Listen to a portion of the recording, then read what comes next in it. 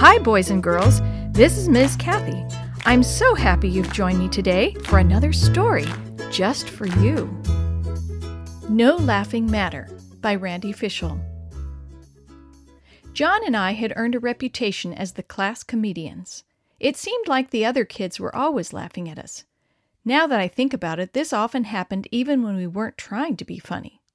For whatever reasons, the Junior High Talent Night Committee had asked that John and I serve as hosts for their upcoming show. What a break this could turn out to be. Always happy to be in the spotlight, we quickly accepted the committee's offer. Data Entry 1 for less stress.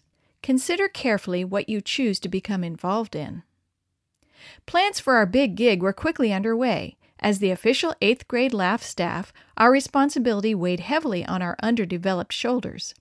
John and I believed that any joke worth doing was worth doing well, so obviously the most important thing would be to dress like real comedians. Data Entry 2 for less stress. Don't waste time on the unimportant stuff. We had already been told on occasion that we looked pretty funny, but John and I knew there was something else that could give us that professional edge.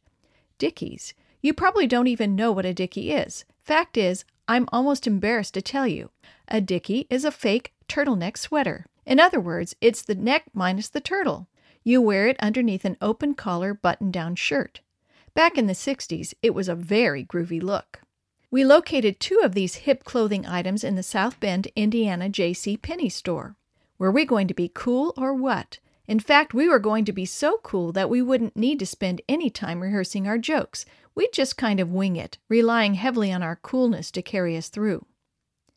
Data Entry 3 for less stress. Do spend a lot of time on the important stuff. The big night upon us, John and I donned our dickies and blazers, then headed on stage to announce the first act. We had decided to save our best stuff, which frankly was worse than awful, for the time when the judges were out making their decisions. On and off the stage we ran, introducing the various acts. Karen Dela Cruz's 13-year-old fingers flew across the piano keyboard. Fortunately, she was able to retrieve them, as she pounded out Flight of the Bumblebee. Stanley Stevenson's natural South African accent scored big points with the judges as he pranced across the stage singing an Afrikaner folk tune. Luann Rowe played an unforgettable piano tune, the name of which escapes me. Finally, the performers finished, and the judges made their exit to tally the votes. John and I were on, but our jokes were way off.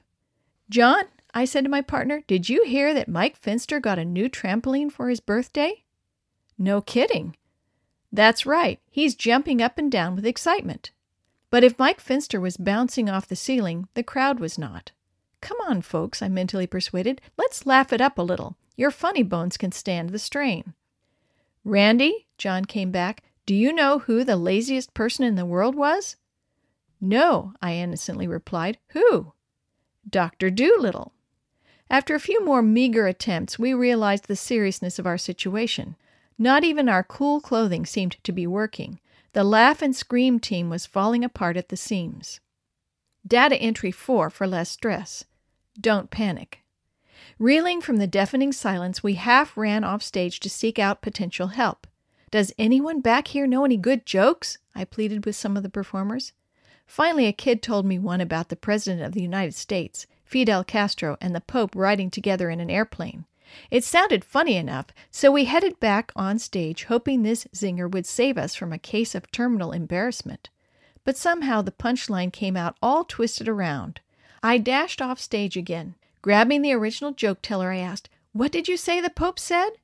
Back on stage, I gave it a second shot, but the wording still wasn't right. This was no laughing matter. By now, the crowd was growing restless. Audience members were turning to one another for entertainment, since there was none on stage. It was kind of a do-it-yourself approach to humor. Suddenly, a man called out from the midst of the tumult, "Play the piano!"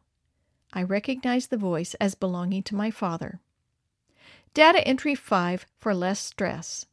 Don't be too quick to reject a potential solution for a crisis at hand. My dad knew that I had a knack for tickling the ivories, but all I had stored in my musical memory banks were a few easy-to-play top 40 tunes. It seemed too much to ask the crowd to endure such fare, coming on the heels of genuine talent. So instead, we left the stage. I mean, why bother the audience when they were having such a good time on their own? I can't remember who won the talent show, but you probably think I learned never to do anything like that again, right? Well, you're right. And you're wrong. It's true that I never again wanted to do anything as poorly as I did it that evening, but I did want to serve others in the remote chance that I should ever again be asked to do something in public. And I was, many times. How did I overcome the potentially devastating effects of that laughless evening? I chose to learn what I could do to avoid that kind of stress in the future, things I've shared with you. Then I kissed the experience goodbye. I guess John, too, must have slain the dragon of that depressing evening. Now he's on stage every day as he teaches his medieval literature classes at the University of Arkansas. Yes, stress is here to stay, but now you know some things that can help you handle it better. Above all, take your crisis to Jesus. He's waiting to lighten your load. By the way, did you hear about the telephone operator who pretended to be a talent show host? She wasn't too successful. Her audience thought her jokes were too phony.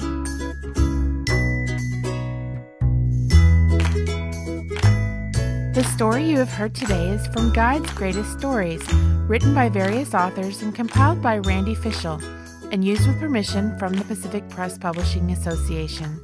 If you're interested in any other books published by the Seventh-day Adventist Church, please visit AdventistBookCenter.com or call 1-800-765-6955. This podcast is a production of the Carolina Conference of the Seventh-day Adventist Church.